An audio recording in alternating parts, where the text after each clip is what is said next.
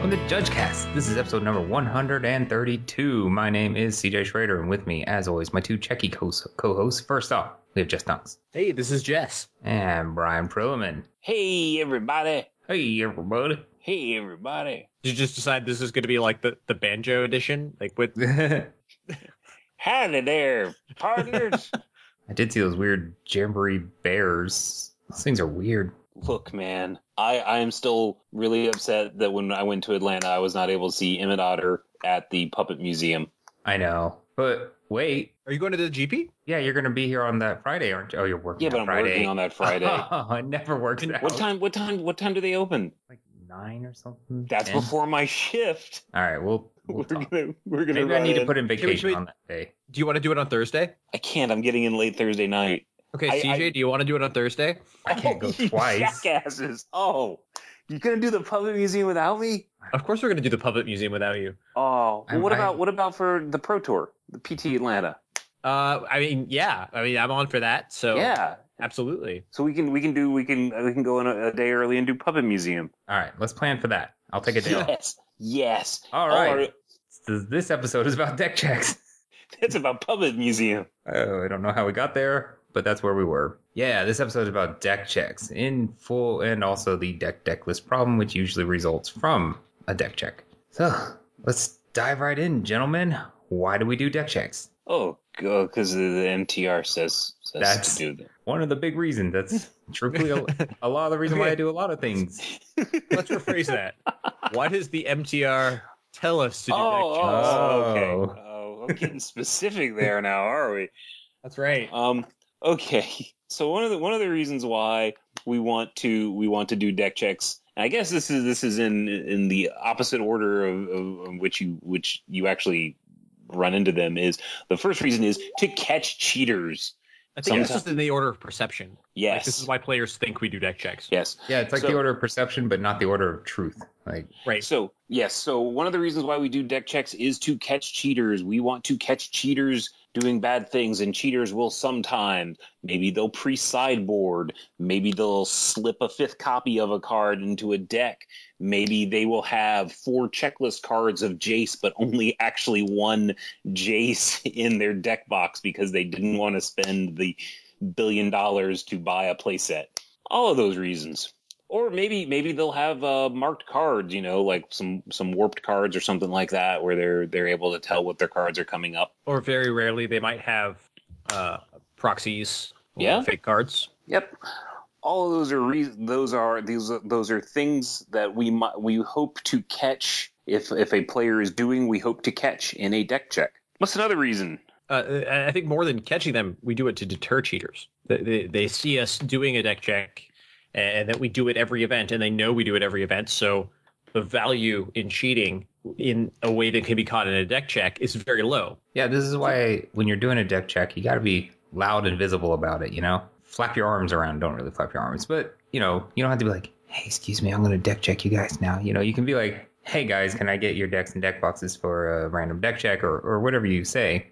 Yeah. Now, to be clear, that's when you're actually doing the deck check. Yeah. The moments before you're doing the deck check, you should not be like, hey, guys, when you're done shuffling, I'm going to deck check you. Or the worst I've ever seen when I went to a local Grand Prix trial some years ago, where 2 players' names were circled on the pairings. And Ooh. they went, guys, don't start yet. If your name is circled in the pairings, we're going to deck check you. Oh, well, that's awfully helpful.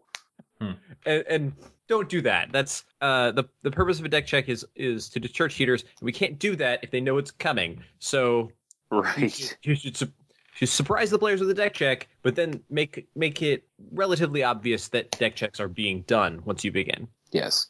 Yeah, a huge part of the value in doing a deck check is being seen doing a deck check. Exactly. Yeah, I'd say that's the number one reason. Yeah, that's probably the number one reason. The other thing that we do with deck checks is we're catching people's mistakes. Yeah. We are, and when you catch people's mistakes, this also goes back to the first thing. When you catch their mistakes, that's how you deter cheaters. That's how you catch cheaters, because sometimes mistakes are mistakes, and sometimes mistakes are people trying to cheat. So it's important for us to catch those mistakes to verify that they are in fact mistakes. Yep.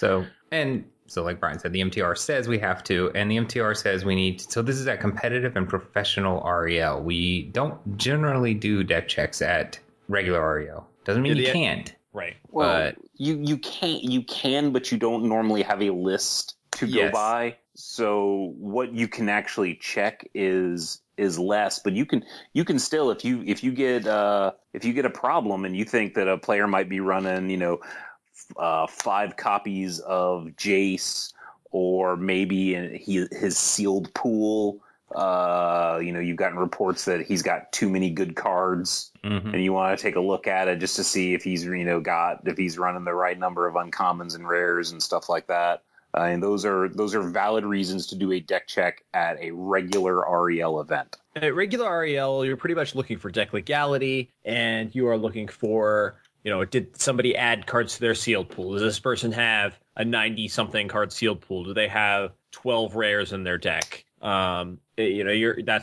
what you're looking for in that regard. And sometimes you're looking for, did this person change decks between rounds? And constructed at regular REL, some people might think they could get away with playing mono red in the first round, deciding they don't like it, and switching over to blue-white control. Yeah. For rounds 2 through 4. And sometimes you might check their deck if you think that's happening to make sure they're playing the same deck they were playing last round. But all these are pretty rare. We don't do a lot of deck checks at regular REL because that's, the focus is not on the accuracy of the deck list as much as the focus is on players learning and having a good time. And usually you're only going to be doing that check if you think something egregious is going on, like somebody decided to play their modern deck in the standard event because they don't know the difference, or if you think that somebody's actively cheating. Yeah. So for the rest of this podcast, whenever we talk about deck checks, we're going to basically be talking about competitive and professional REL. So don't apply a lot of this to regular, but I think Jess and Brian just did a great summary of when you might want to do a deck check at regular. So the MTR says that we should deck check 10% of all players on the field. So that means if you have 80 players, you need to check 8 decks. Or generally, when we do a deck check, we do it as partners. So you each check 1. So you need to do a total of 4 deck checks. But now, I know we're going to get an email about this. Somebody's going to point out that the MTR calls that a recommendation.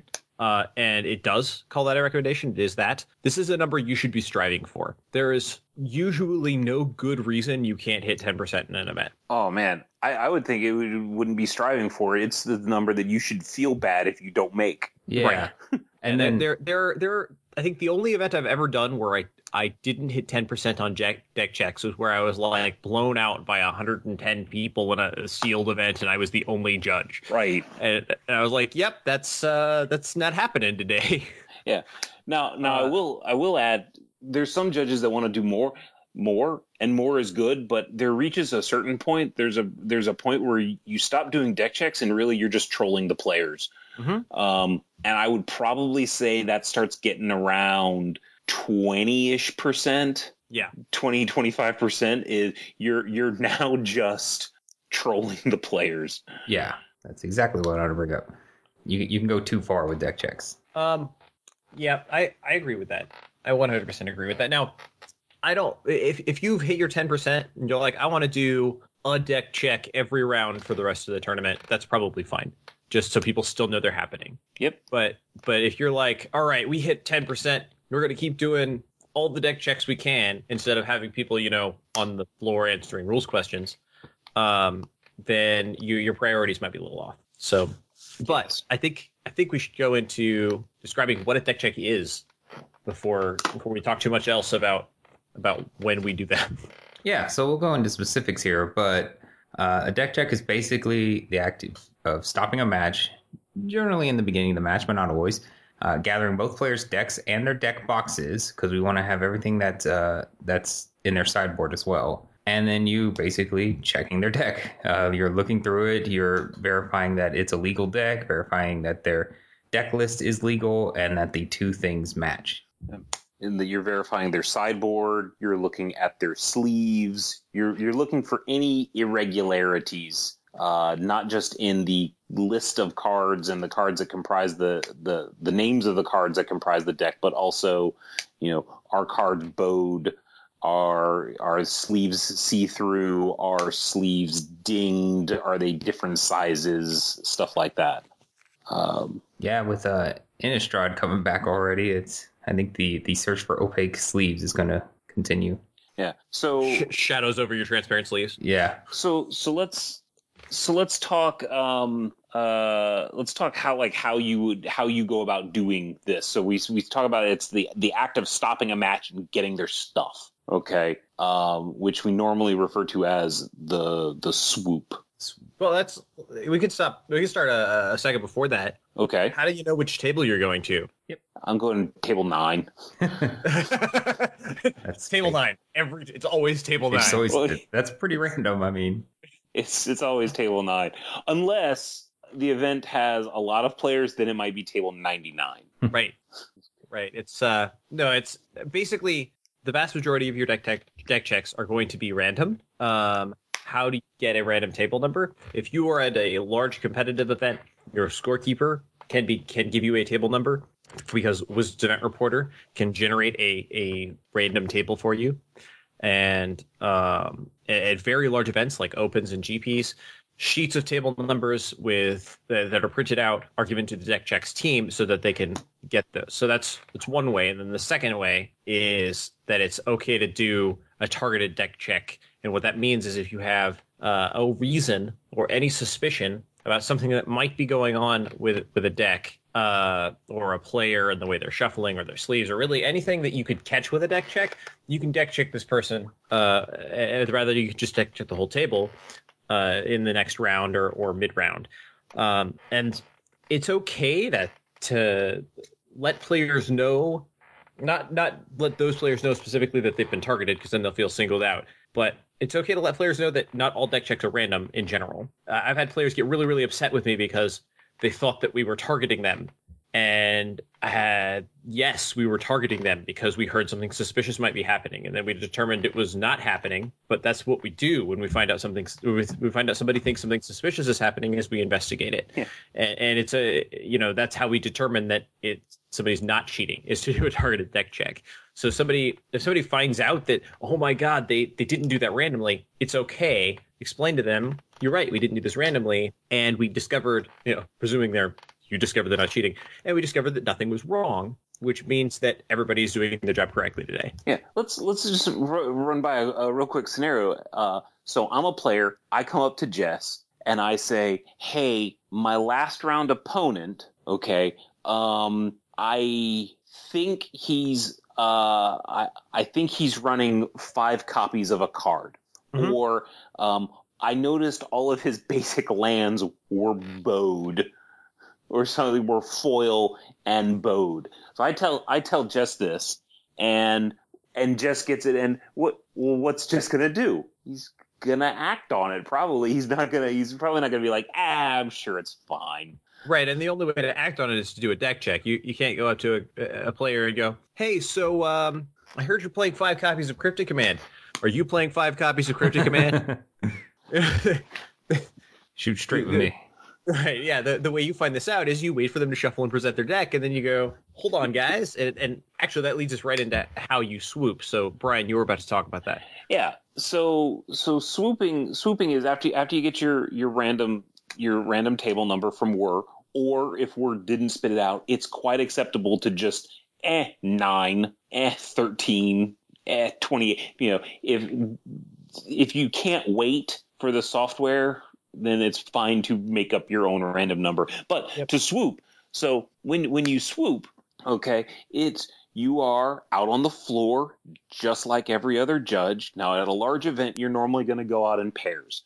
And the reason why you go out in pairs is because the beginning of the match, when they announce the start of time, that's when the majority of judge calls are. Opponents aren't showing up. Players have a problem. Hey, they wait for the round so they can go to the bathroom, But you go out in pairs because what happens is you're going to be swooping at table 9, and one judge, someone's going to get distracted by another judge call. So you go out in pairs. And what you do is you're out there with the judges who are passing out slips, or just watching matches. You're out there on the the floor. You want to hang out near the table that's shuffling up that you're going to be swooping on. You don't want to hover right behind them because that kind of starts sending out alerts of, hey, I'm going to deck check. Hey, I'm going to deck check. So be some distance away. I've seen as many as like 10 tables away where you just sit there and you watch them shuffle. It's a good idea to watch them shuffle so you can get an idea of, did they pile shuffle? For example, if when you deck check a person, you find 59 cards in their deck, that's an illegal deck. One of the questions, and there's an argument with the player, oh no, I didn't present a 59 card deck. I pile shuffled before I presented to my opponent and I counted.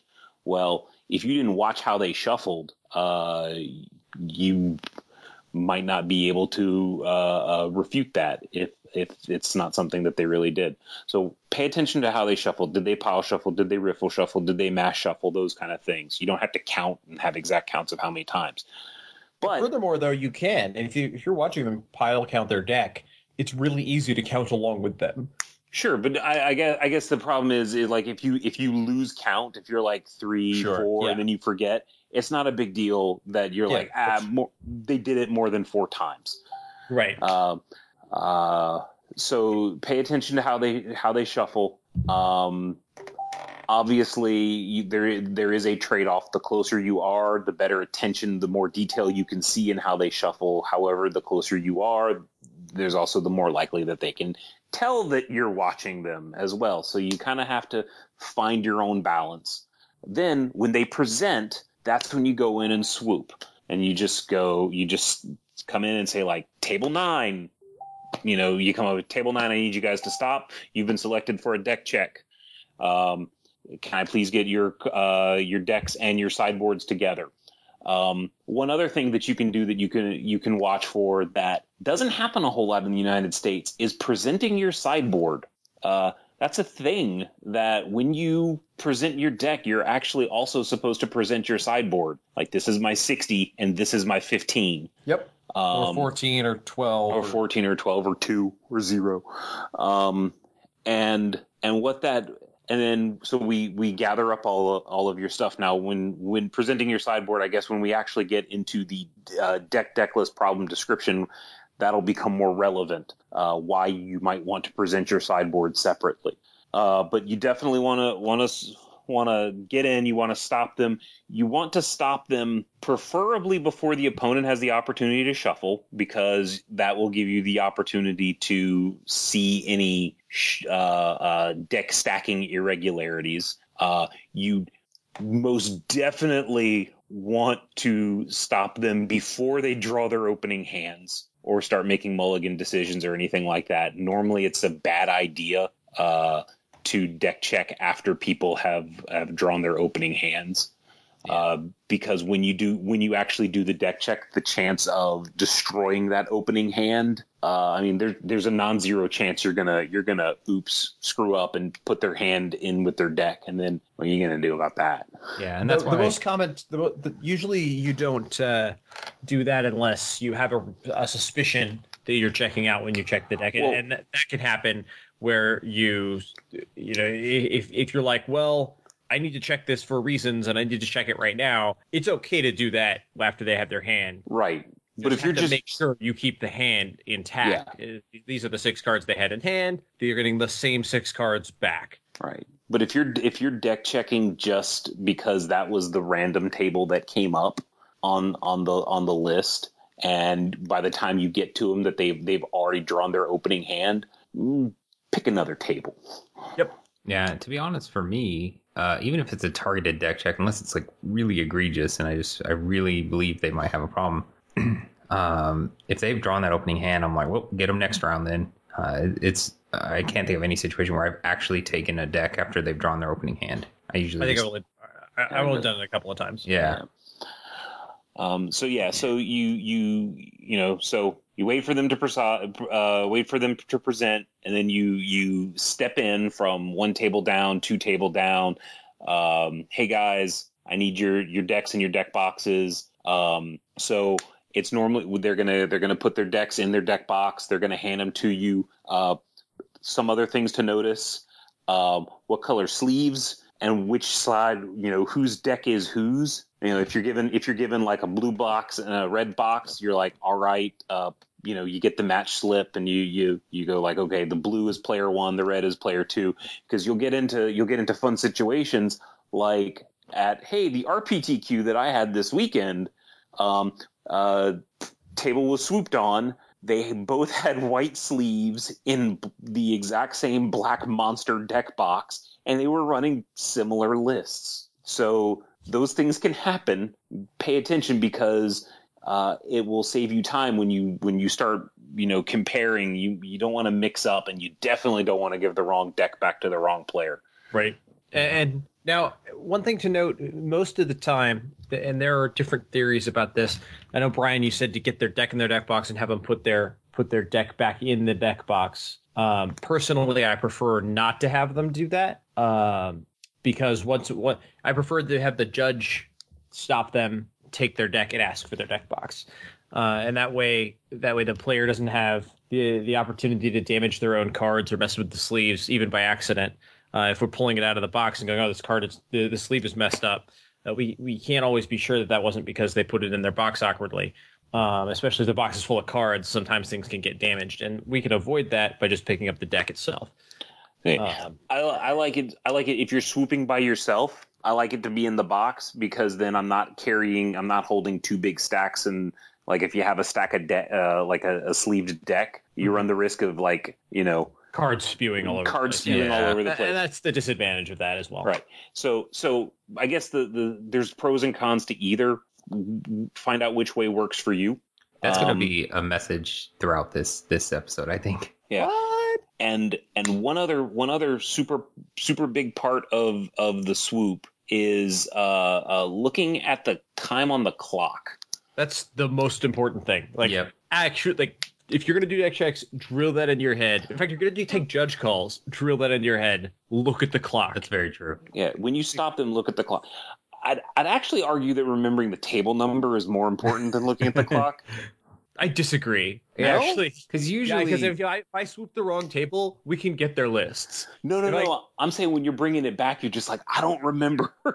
Oh yeah. That's not knowing the table number when you bring it back. Right? Was it 453 or 350?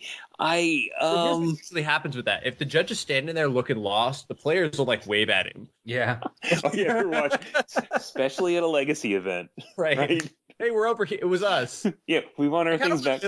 Oh man, never mind. So anyway, pay attention to the table number. Pay attention to the clock. Get at least one player's name.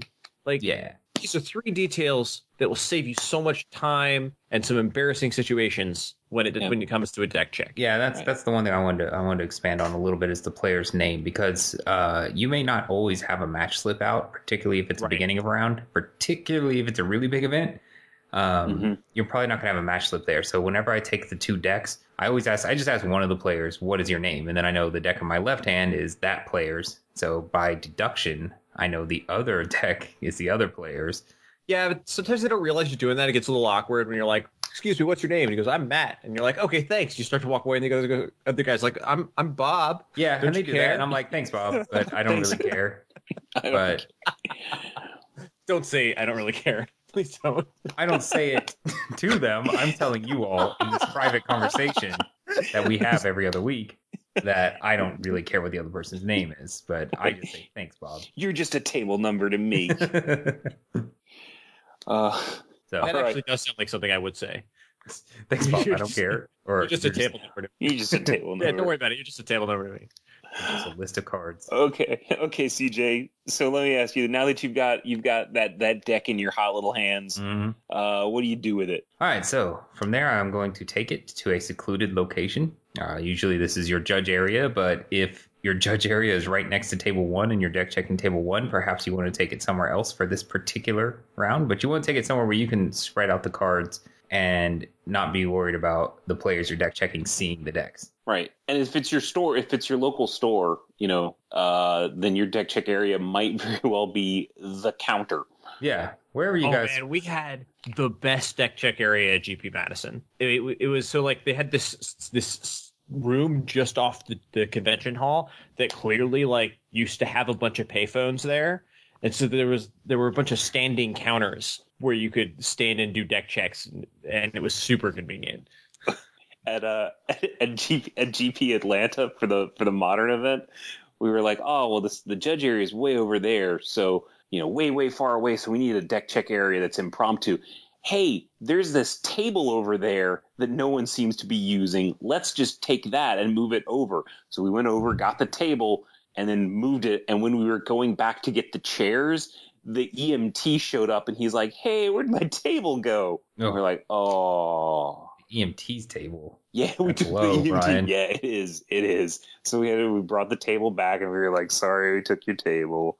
Here's your table back. I guess we'll just do it standing at the stage. Yeah, that was SCG. Yeah. So our deck check area was the stairwell of the stage. Yeah. We went from best deck check area to worst deck check area. Yeah. Right. All right. So, and what you're trying to do with the deck check is make sure that the deck matches the deck list. Now, if you're with a partner, maybe one of your partners already pulled the list or your team lead has pulled the list. If it's a smaller event, maybe you pulled it while people are sitting down. Whatever. At some point, you got the lists out, or somebody got the list out for you, and you want to make sure that the deck in your hand matches what was written down on the list. If this is a mid-round deck check, meaning everything we've said about deck checks is basically identical for mid-rounds. You do the exact same thing, except for a mid-round, you just walk around and you look for anyone that's presenting or about to present or shuffling up for game 2, and you just go and deck check them. So if it's a mid-round, you're making sure that all the cards in the deck and the sideboard match all the combined cards in the list, but you are not desideboarding that deck, and under no circumstances should you ever desideboard that deck.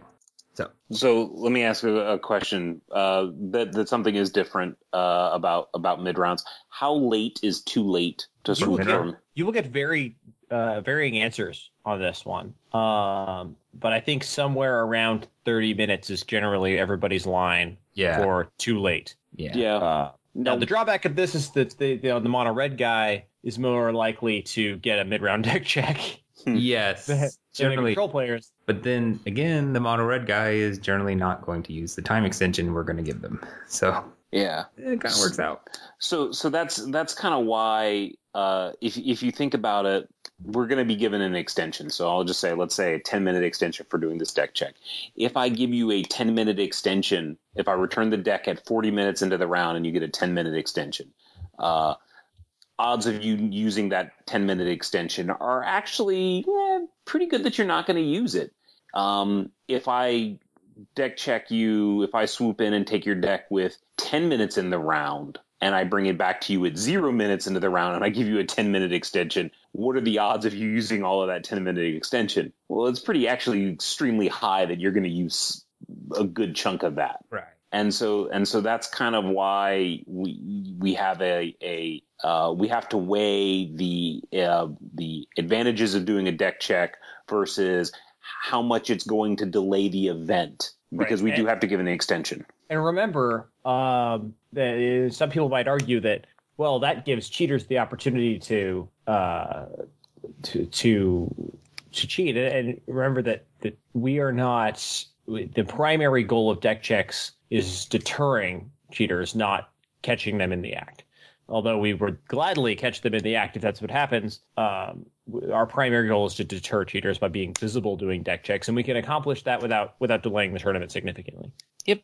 And so since we're on the topic of mid-rounds, and because I don't think we'll be on that topic again, a question I used to ask a lot, even, to be honest, is why do we even do mid-rounds? Because, like I mentioned, we're not checking for a failure to desideboard there because they've already sideboarded. I was like, what are we even gaining from these mid-rounds? And it might have even been you, Brian. I don't remember. It was someone in Florida. You all look the same. But the explanation was pretty simple. It was like, if we didn't do mid-round checks, then players would know after we did the initial deck check, if they wanted to cheat, They basically could with impunity. Like, I mean, Right. they know we're not going to check them again until the next round. Yeah. And once that was explained to me, I was like, oh, that actually makes a lot of sense. It does make yeah.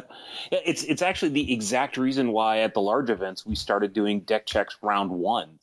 Is because players learned that we didn't do deck checks round one. We were busy counting lists. So what we do?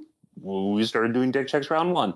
Yeah. So now, even if I don't have to do mid rounds, I do actually try to at least pepper one or two in there just to show that nobody is safe. Right. You have a 30 person event. That means you need to check 3 deck checks. You could do 2 beginning of round checks, but get 4 decks and have 15% or something like that. But doing 1 beginning of round, and next round do a mid round or something like that.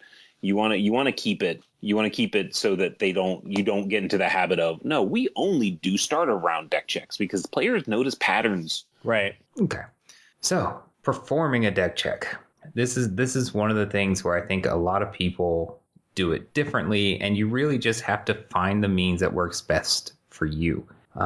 My personal method, and it's great that I'm going first because Brian taught me this, is to for constructed. I do it slightly different than Brian taught me because I found that a way slightly different was faster for me. But what I like to do is look at the bottom right. Actually, what I like to do is take out the lands first. I find that I can quickly take out the lands, set those aside, and then I look at the bottom right. And if there's a symbol there, so if there's power or toughness or the little planeswalker box, I can quickly sort those out and set those aside. And then my final pile is just spells. And from there, I'm able to sort each of those individual piles out into smaller piles, usually by converted mana cost, I think is how I normally do it. And then check those off against the list. So when I see that these 2 cards are on the list, I take them, I set them face down somewhere in a pile that I kind of just build up as I go. Okay. That's how I do it. And I'm going to be honest, I'm not the fastest deck checker. So many people are so much faster than me. I think this is where if you actually play Magic, it helps you a lot because I would agree with that. Yeah. Other people recognize cards a lot faster than I do. Well, not just recognizing cards, but like your method that you just described.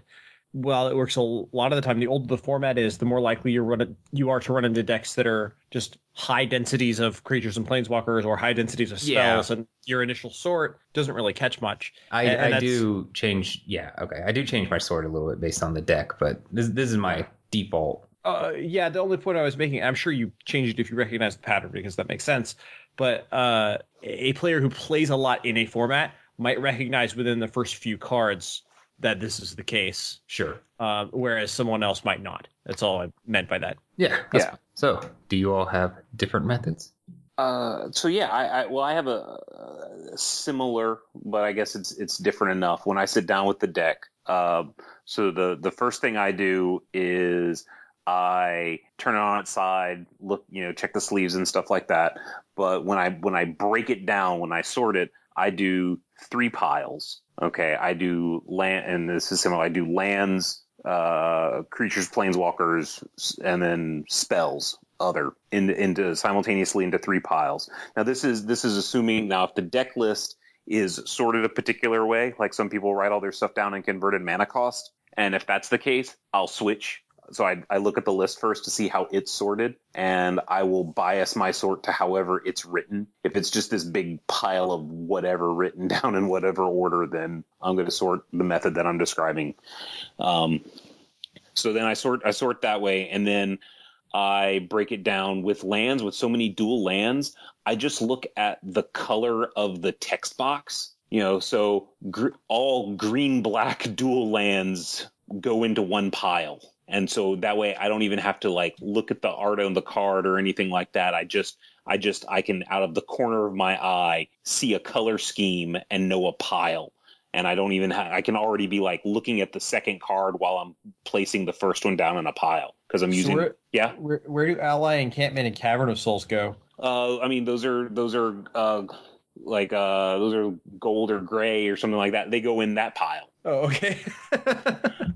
Right? If it's 2-tone, it goes in the pile with all the 2-tone stuff. If it's 1-tone, It goes in the pile with the 1-tone stuff. If it's a island, it goes with it goes in there. And then I can just pick up a stack of 7 cards or 8 cards and be like, yep, that's right, and mark that on the list. You can just, for me, it's all about being able to like look at a group of like 6 or 7 cards all at the same time and just be like, this is 3 and 4, and this is 2, 2 and 2, and this is that, and I can mark those off the list quickly. The other thing that having that is I've noticed a few times you can actually detect patterns, like if there's issues with sleeves by having them, lands. One particular deck check I noticed all of the dual lands were in a sleeve that was slightly smaller. So it was a 60 card deck.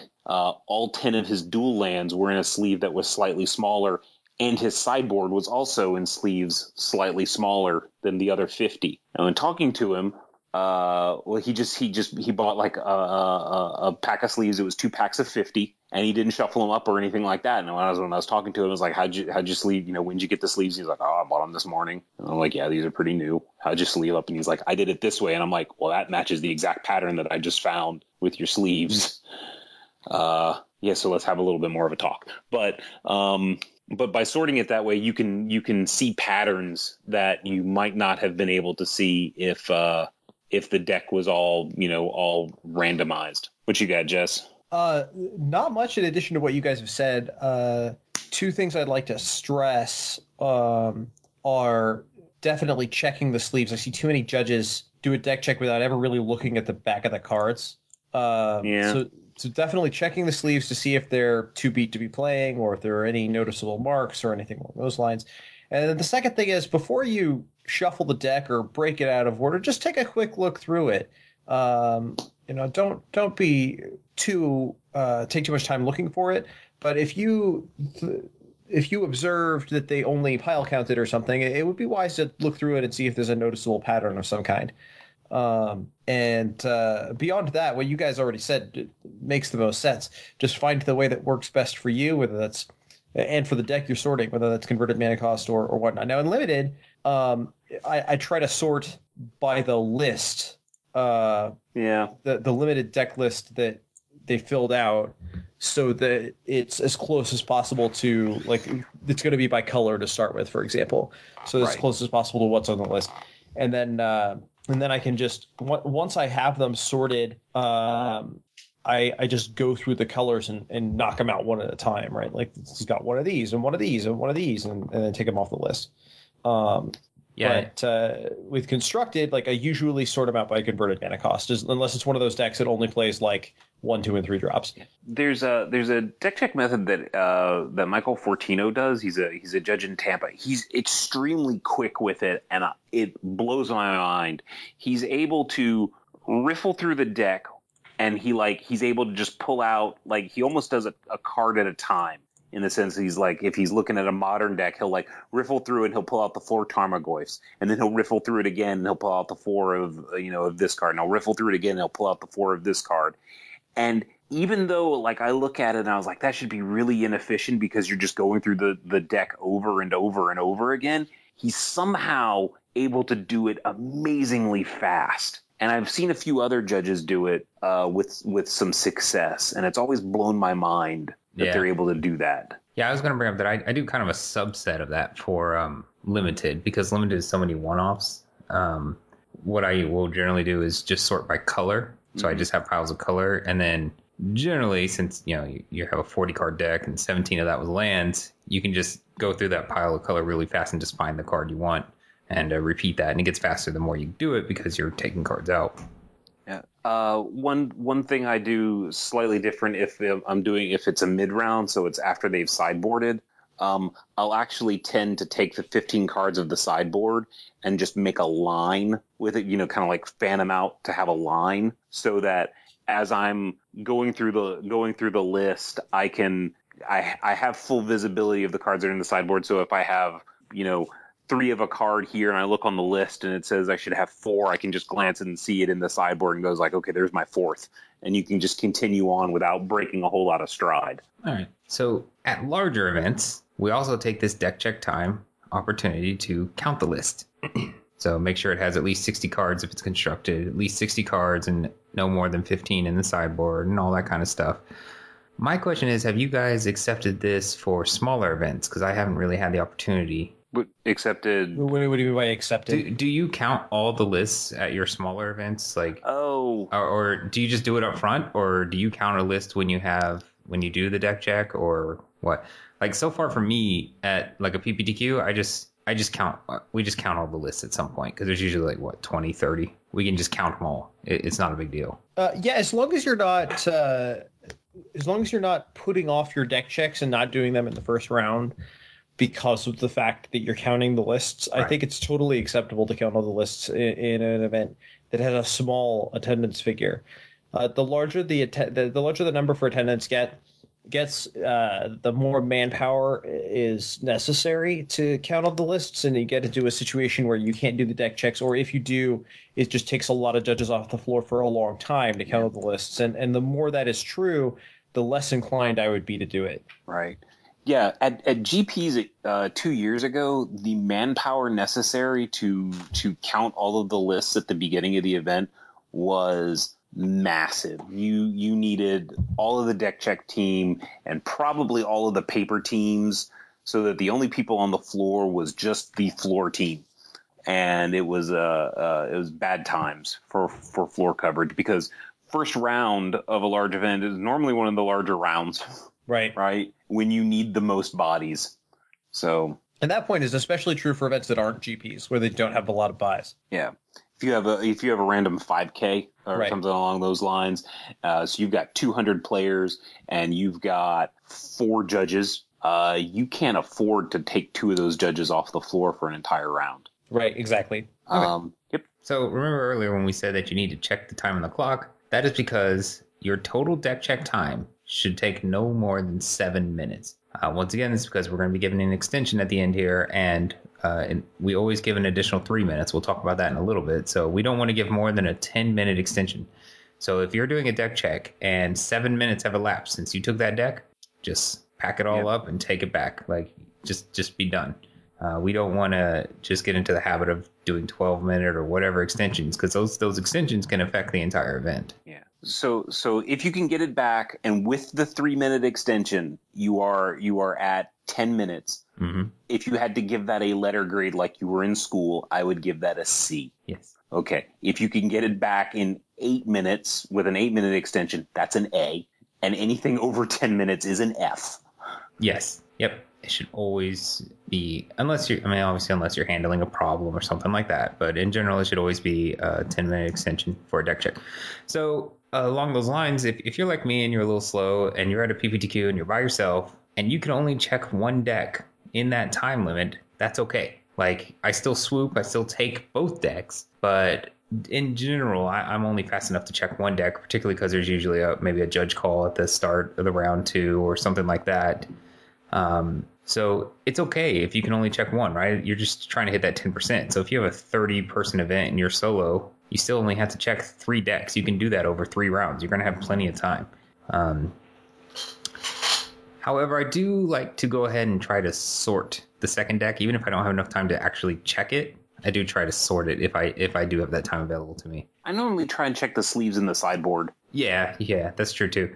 Yeah, checking the sideboard is always kind of because you can do it very quickly, right? And so it's a really quick way to find if somebody maybe didn't decideboard or anything like that. So checking the sideboard, first, even in your regular deck checks, isn't a bad idea. Because if there's a problem, there's already a problem, and you can start handling it. So the absolute worst feeling, is when you do a deck check and you find an issue and you kind of sit there and you look at the sleeves, you do an investigation, and it turns out everything's fine. And so you end up having to give like a 17-minute extension or something along those. Like, oh, that's the worst. Yeah, where you counted 3 times, you got 59 cards every time, and it just you bring it over to the side.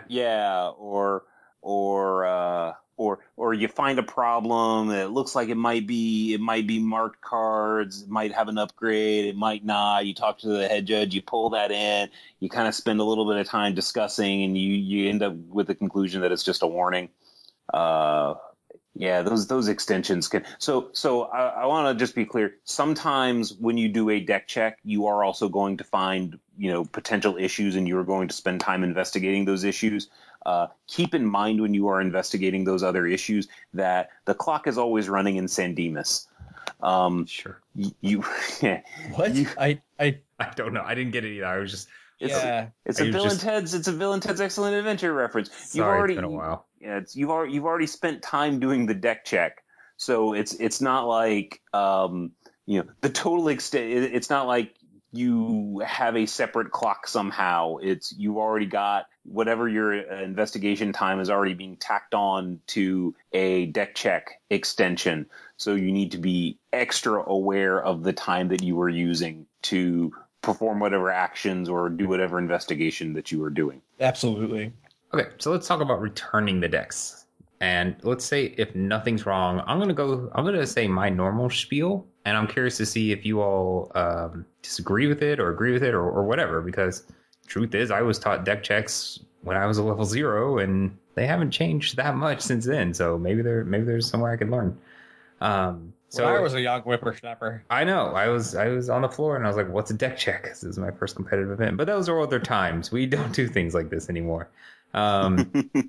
So if there's nothing wrong with the decks, which is gonna be most of the time, there's nothing wrong. I take the deck backs and I go, "Hey guys, everything was good with the decks." I like to lead with that because they're nervous, right?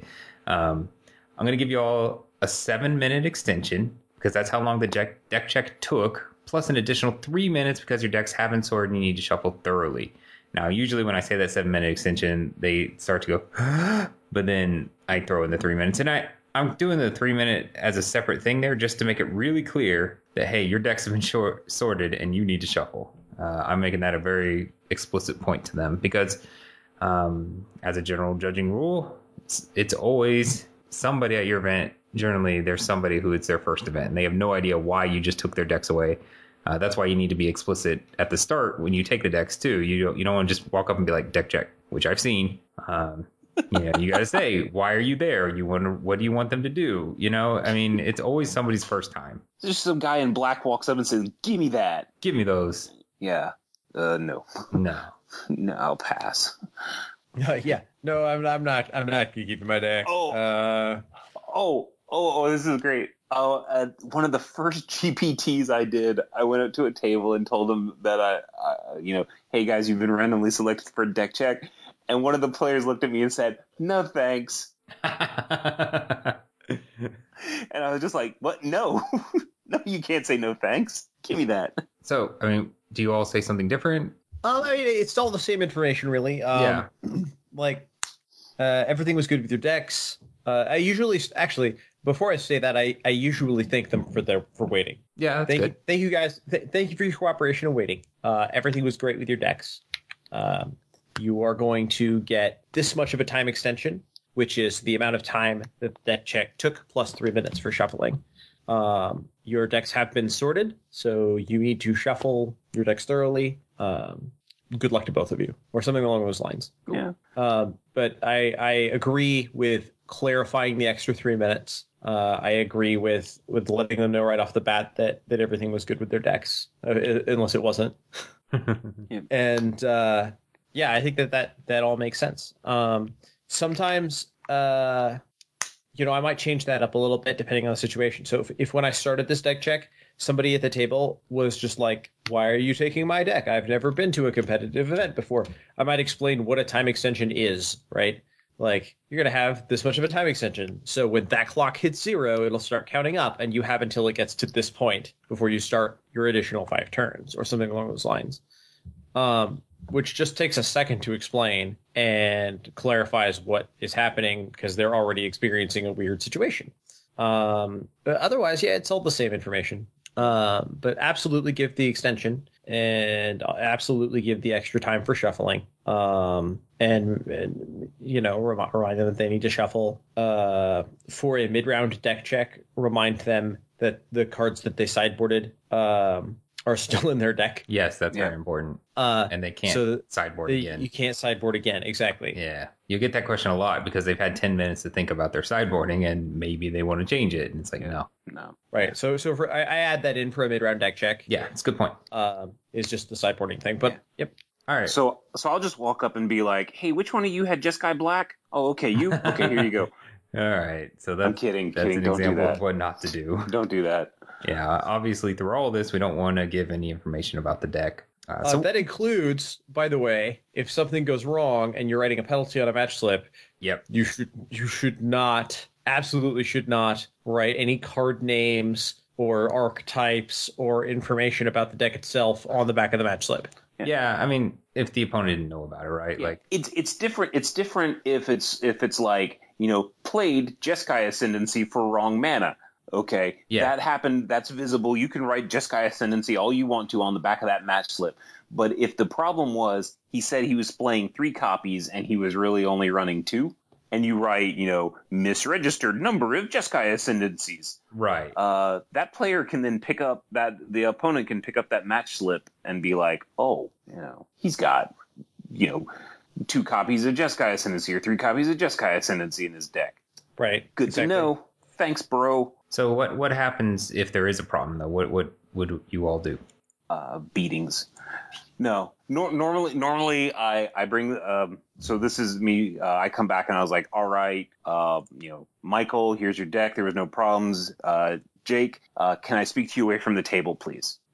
And bring them over to the table, and then you normally ask, one or two questions to kind of see if get a sense of whether or not this was an issue or not that you might need to look into further, but assuming that everything kind of checks out and you think it's an honest error, then you just kind of like, all right, so here's what we found during the deck check. We found you've got 16 cards in your sideboard, or you had an extra card in your deck box, or you've only got 59 cards, or you wrote down this, but you're playing that.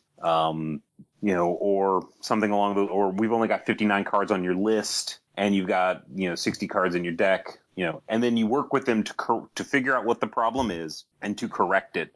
Right. So, like, if they're missing a card, you have them help you figure out which one it is because they know their deck better than you do. Yeah. Yep.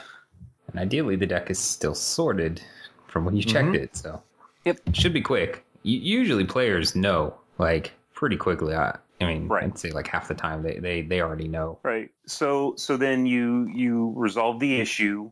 You explain normally while we're away from the table. I tell the player, okay, this is what's going to happen. You answer any questions that they have. And then when you go back to the table, you kind of re-explain what's going to go on for the benefit of the opponent. Yeah, that's exactly Okay. what I do as well. So you say you bring them back to the table and you say, all right, guys. So what happened here? I took Jake away from the table to deal with a deck list problem.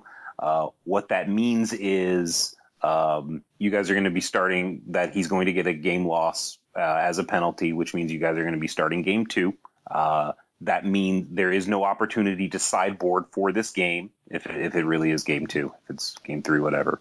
And since Jacob is considered to have lost that game, he will get the opportunity to decide whether or not he wishes to play or draw.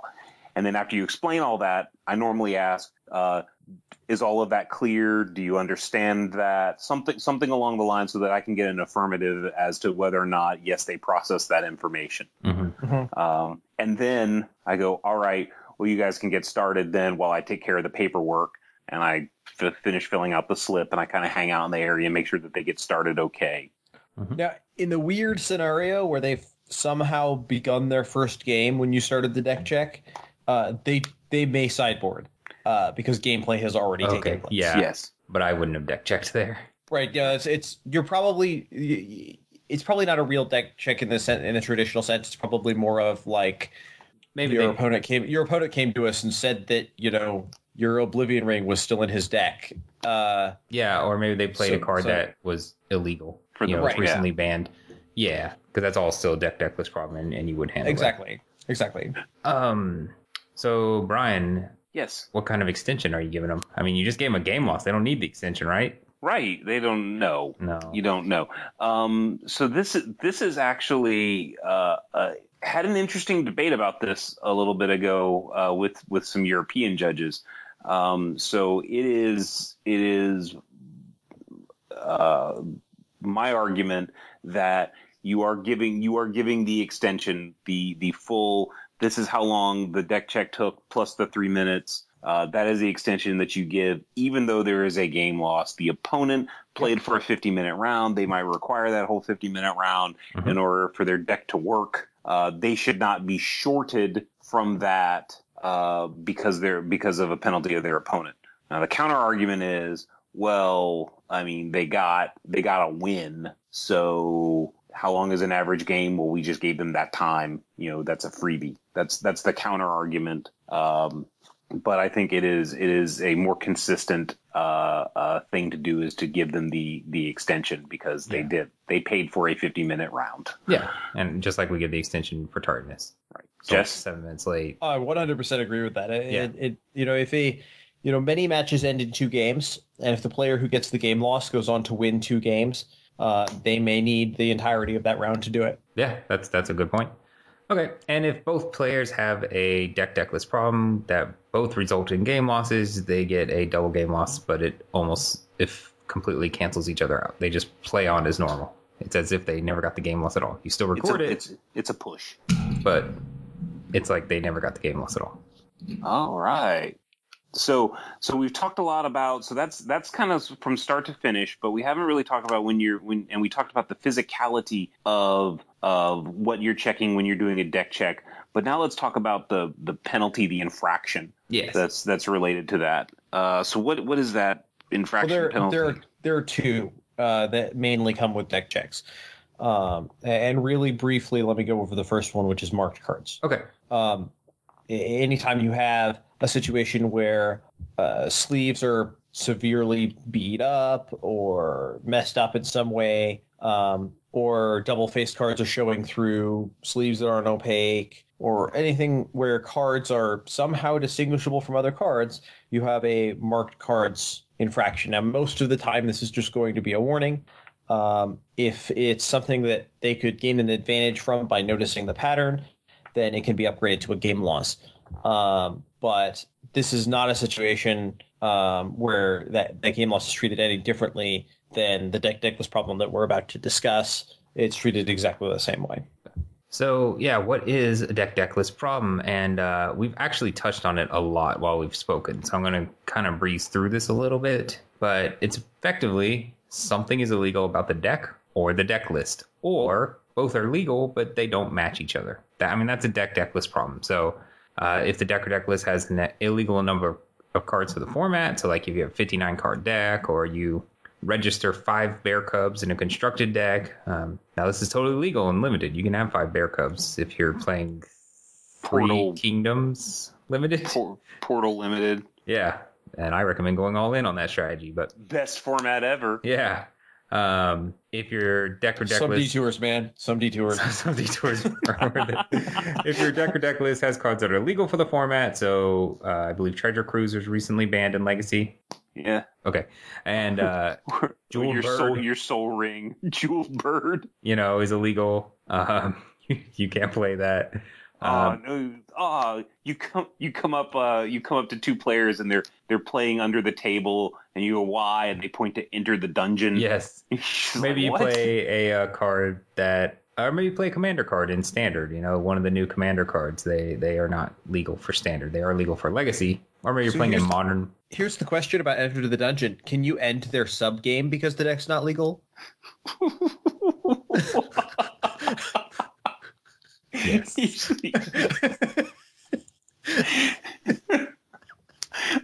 My brain absolutely refused to process that question. I just had to start laughing. Can you just come up and you're like, what are you guys doing under the tables? We'll process the game loss as soon as we're done with this sub game. Yes. There you go. Well, what happens? What does it say? The loser of that game does what now? Does that count for the enter the dungeon game loss? Enter the dungeon. is an uncard for black. It's a sorcery. Players may play a sub game under the table starting at 5 life using their libraries as their decks. After the sub-game ends, the winner searches his or her library for 2 cards, puts those cards into his or her hand, then shuffles the library. So, I guess if you are caught with an Enter the Dungeon in your deck during the sub-game, your opponent will win that sub-game, and then when you return back to on top of the table, he'll get to search his library for 2 cards, right? Sure. No, that's not what happened. No, not I don't at know all. what you're saying. Okay, next. What we talk about? I'll swoop back to this one real quick, but obviously, like I said, the deck and deck list don't match. If the sideboard isn't kept sufficiently separate from the deck is one, which basically means you're playing and maybe you accidentally shuffle a sideboard card into your deck. Well, that's not the deck you presented to your opponent. Or you pick up your sideboard to look at it, and then you just put it on top of your hand. Yeah. Like you put your hand down, you pick up your sideboard to look at it, and then you put your sideboard down on top of the hand. Yeah. So one that might not be quite as obvious to everyone, but if the card on the deck list is not represented by its full name, and it could be more than one card, then that is generally a deck list problem. So if someone just wrote Angel, right, that's going to be a deck list problem. There are way too many cards. That's way too ambiguous, But if they just wrote, I know we've talked about the Jite? Yeah. That could be, I mean, I wish they wouldn't, but that's okay. There's only one Jit or Jite in all of Magic right now. So that's not ambiguous. That can't be more than one card. Now, there is an exception to this, and that's if what they wrote is the name of a story character. So, but it has to be a unique story character. So right now in Standard, Jace. If you just wrote Jace, that would be bad because there are 2 Jaces in Standard. There's Brenn's Prodigy and the other one, the Zendikar one. like when you started out when Khans was brand new, Anafenza was fine, and then Dragons came out with the other Anafenza, and it stopped being fine. Yeah, Khans and Dragons basically made a ton of cards that were okay as story characters, not okay. But right now, like Kiora would be okay, or Ob. And it doesn't matter if Ob. So it just writes Ob on their necklace. Hey man, that's plain. It's his first name, man. That's his name, Ob. Ob. But hold on, his type is Nixilis. His type is And Nicol Nixilis, man. Bolas's type is Bolus, but that doesn't matter. Well, I mean, his name is Nicol, and Ob's name is Ob. No, it's like Mister. It's for dragons. His Mr. name is Ob. It's Mr. Ob is a title. No, man. Yeah, it's a title plus comma of the Black Watch or whatever is it's also Mr. Nixilis and yeah. I'm gonna make a story ruling here. Ob is his first name. Back, sir. That is the worst. That's the worst first name ever. So with Kiora, for example, even if there was a card that said like Kiora Serpent or something like that was legal in Standard right now, it doesn't matter. If they just wrote Kiora, we are assuming that card is Kiora. Obviously, if you do a deck check on that person and the card is not Kiora, the unique Kiora, then that's going to be a problem. All right.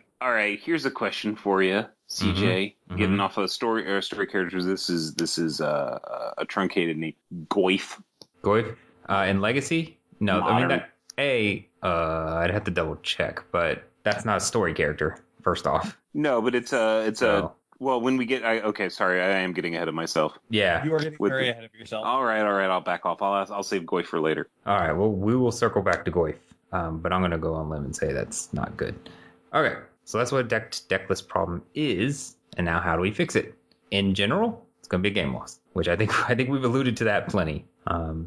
There are some exceptions, and we'll talk about those. For example, one was where I mentioned the story character, right? If they write a story character, we're not going to game loss. There's no infraction at all there. We assume Kiora is the Kiora in Zendikar, or Ob is the Ob in Zendikar. Unless it's not. Yeah. What if they're playing the Commander Ob? No. What if they're playing like Kiora's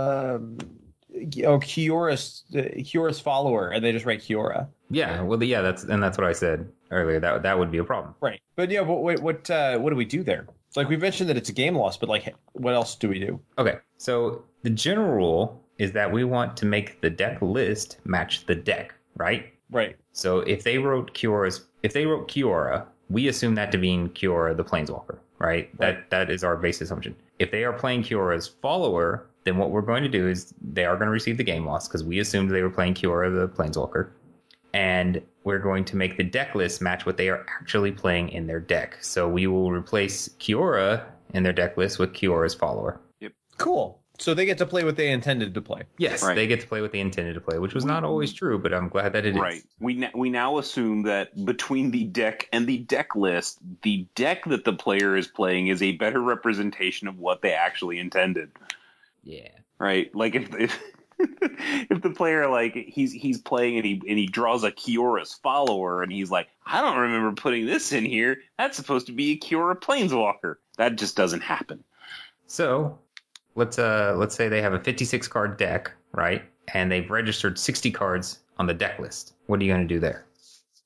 So if they've written 60 cards on the deck list and they have 56 cards in the deck. Yeah, and you talk to them, they're like, I have 4 Kiora's followers that I totally forgot to put into the deck. Okay, you let them put the Kiora followers in, or if you can't, then you let them do basic lands. Yeah, and once again, it's going to be a game loss. None of these are exceptions to the game loss. We'll be very clear if it is.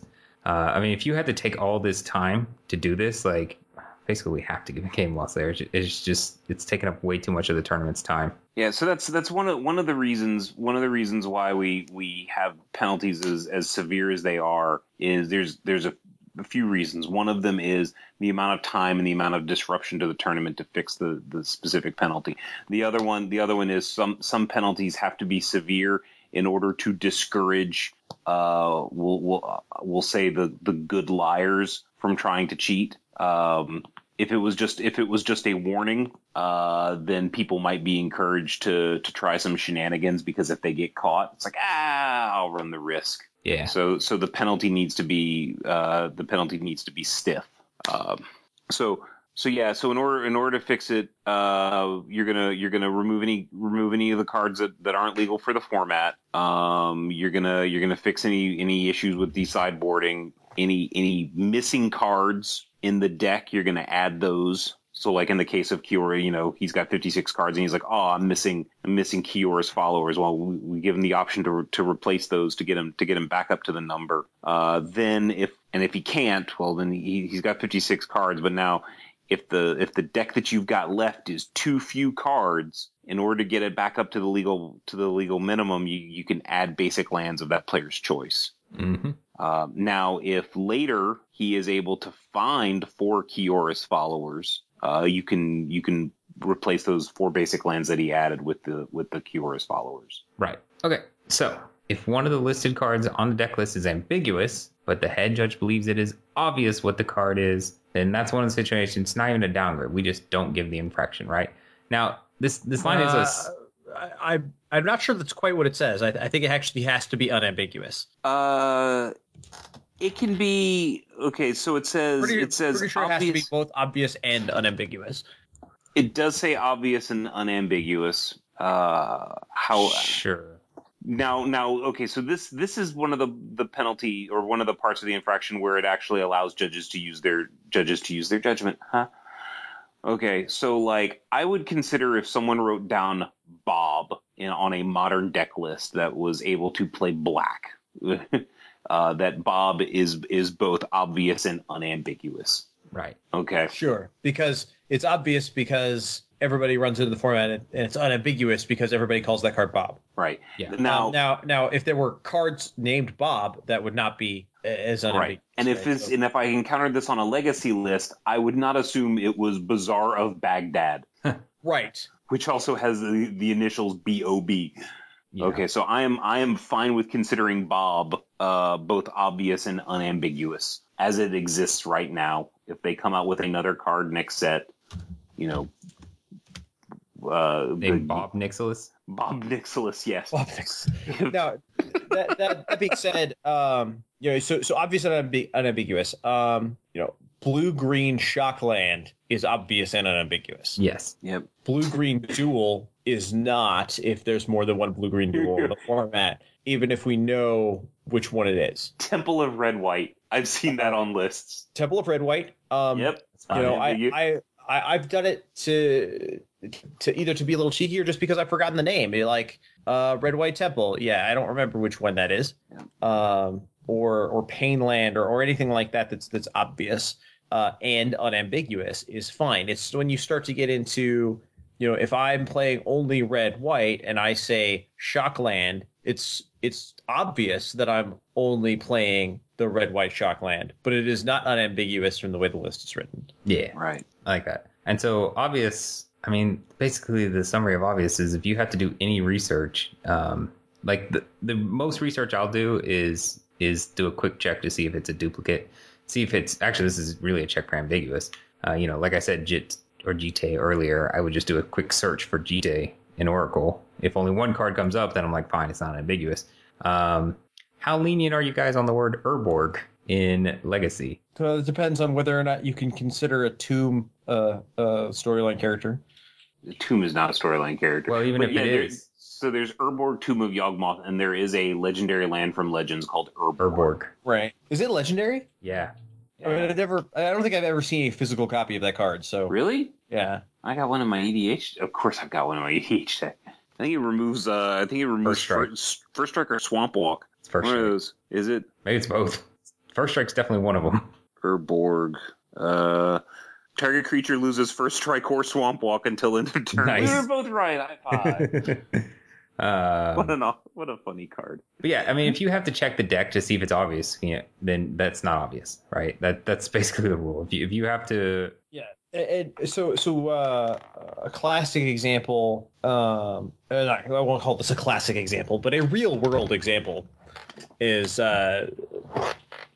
somebody wrote on there was a deck called Atarka Red, and somebody wrote on their deck list Atarka Red instead of Atarka Command. And if you know the format, it was very clear that the card that they meant to write there was Atarka's Command. Was it a command? Anyway, I believe it was Target's Command. And but if you were not familiar with it, it was not clear. So obvious and unambiguous, it's important to point out, refers to only what's written on the deck list. You shouldn't be going, well, it doesn't make sense for them to play it in this list, so it's unambiguous. That's not what that means. Right. Oh, he wrote down Urborg in a Legacy event, but he's also got Dark Depths and the 2/1 sack to remove all the counters, Vampire Hexmage. Thank you. That right there is also would give you hints, but it is not unambiguous. Right, exactly. So, then that's why I think the distinction between obvious and unambiguous is there in the IPG. And I know I keep repeating these words, is that something can be obvious without being unambiguous. all right. So along these same lines, if it's a limited event, the head judge doesn't have to issue a penalty if they believe the lands were marked incorrectly and it's obvious. So it's a black-white deck and it marks 8 plains, 9 islands, and it has no blue in the deck. That's pretty obvious they meant to mark swamps there, right? However, it's a black-white deck and it's marked, 7 plains, 10 swamps, and you're like, this deck would be a lot better if it had 10 plains, 7 swamps. No, that's not obvious. Like, Right. A mono white deck with 18 islands, right? That's obvious. They clearly meant to mark plains. So, and I think would jumping back to obvious, and this is for the players who are listening to this.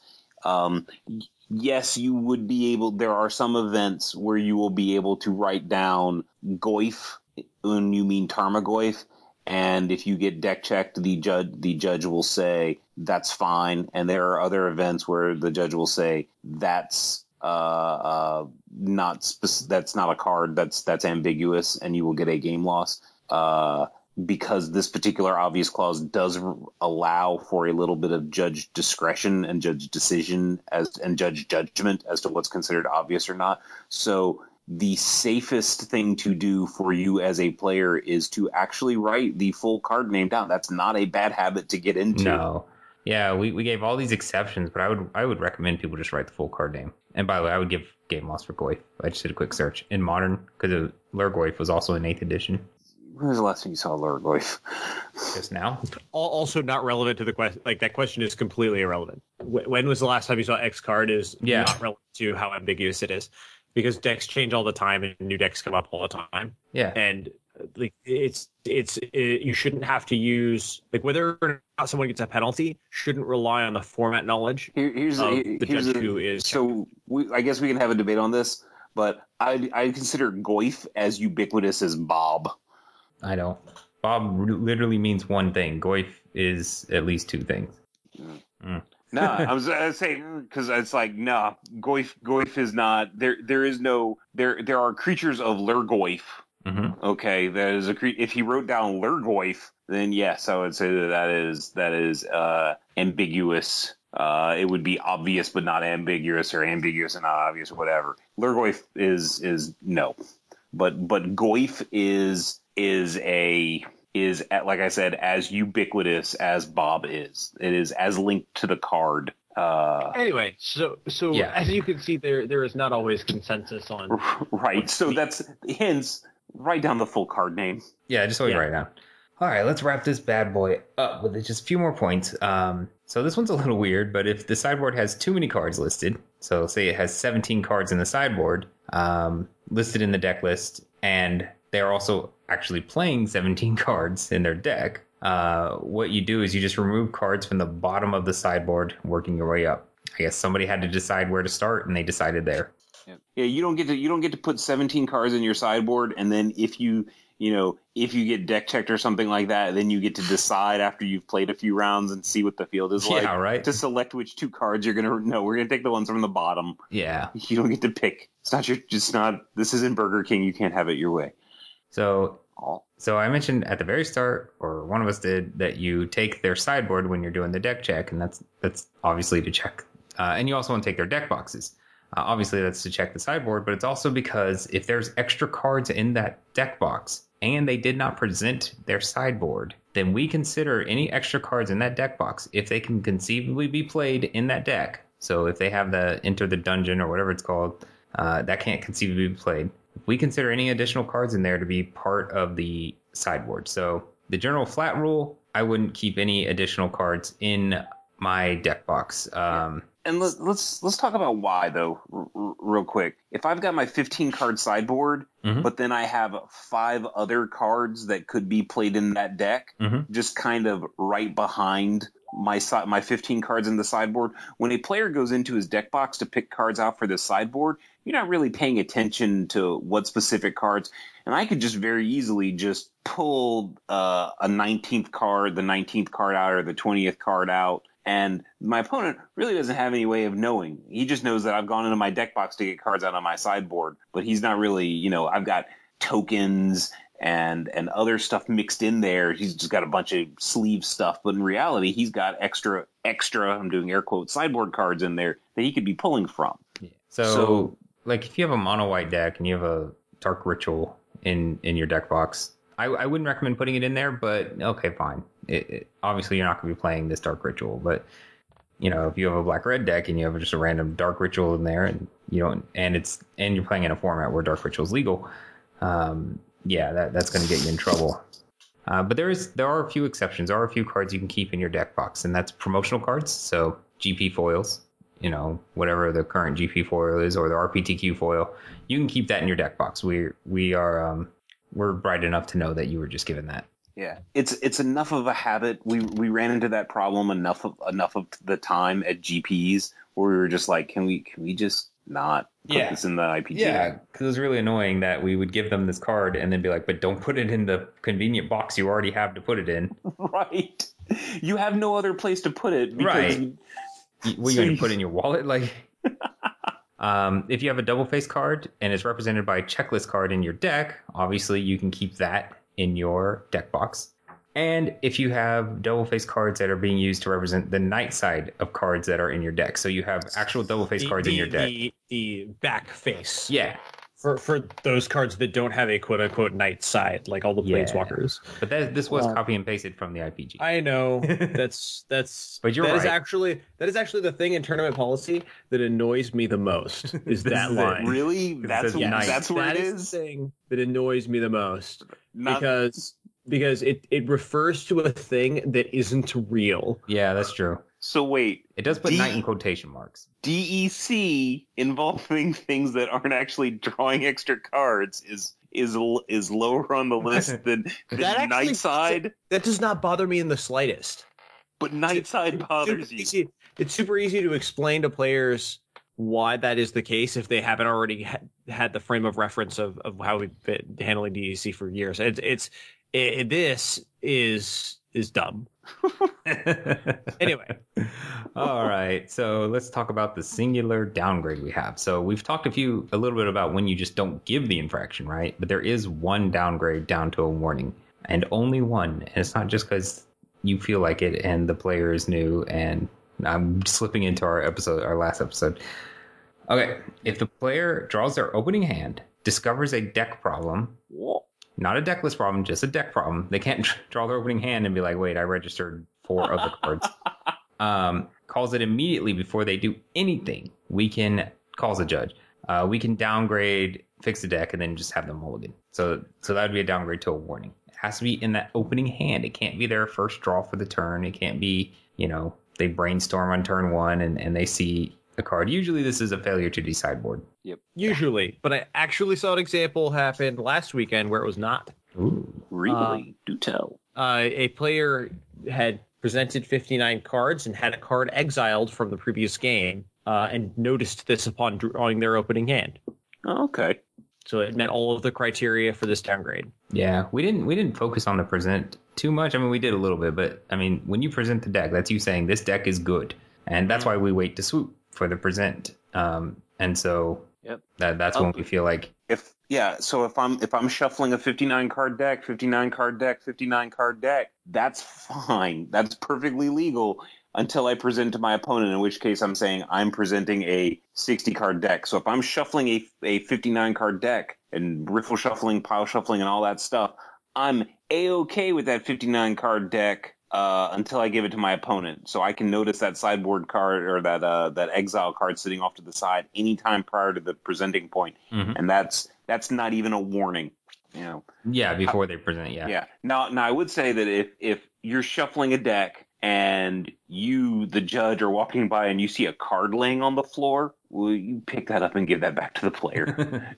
don't sit there and wait to see. It's like, well, is he going to present a 59 card deck? And then you jump in and you're like, neener, Yeah. deck check, Got him. game loss, got him. Don't do that. All right, and that is deck checks and the DDLP and a little interlude of marked cards. So anyone have anything they want to add? I don't. Cool. Obviously, we don't have any news to talk about this week, and we don't have any emails to talk about. What's the word for? Because this week is incorrect. This fortnight. Yes, although I don't think that word. I think that word might be what they call antiquated or possibly obsolete. Well, I don't have another word. This bye week. Does bi-weekly means every other twice a week, right? I don't know. I don't But semi-weekly. that would be semi-weekly. Yeah, semi-weekly. So Yes, because I used to run a Bi-weekly. bi-weekly paper. bi-weekly is every other week. Semi-weekly would be twice a week. I guarantee we've had this discussion. Bi-monthly is twice Probably a had month. it. Pretty sure we had this discussion on the podcast Yeah. at least once before. Which is why I say fortnightly, because it avoids this entire discussion every time. At least people know what fortnightly means. Yes. All right, well, And if you don't know, send us an email. it means every 2 weeks. Okay, don't send us an email. Yeah, let's save us. We have so many emails right now. All right. Well, thank you everyone for listening. I hope this was informative and educational. Thank you all for co-hosting with me. And my name is CJ Schrader. I keep it fair. I'm Jess Dunks. I keep it fun. I'm Brian Perlman, and I keep it obvious and unambiguous.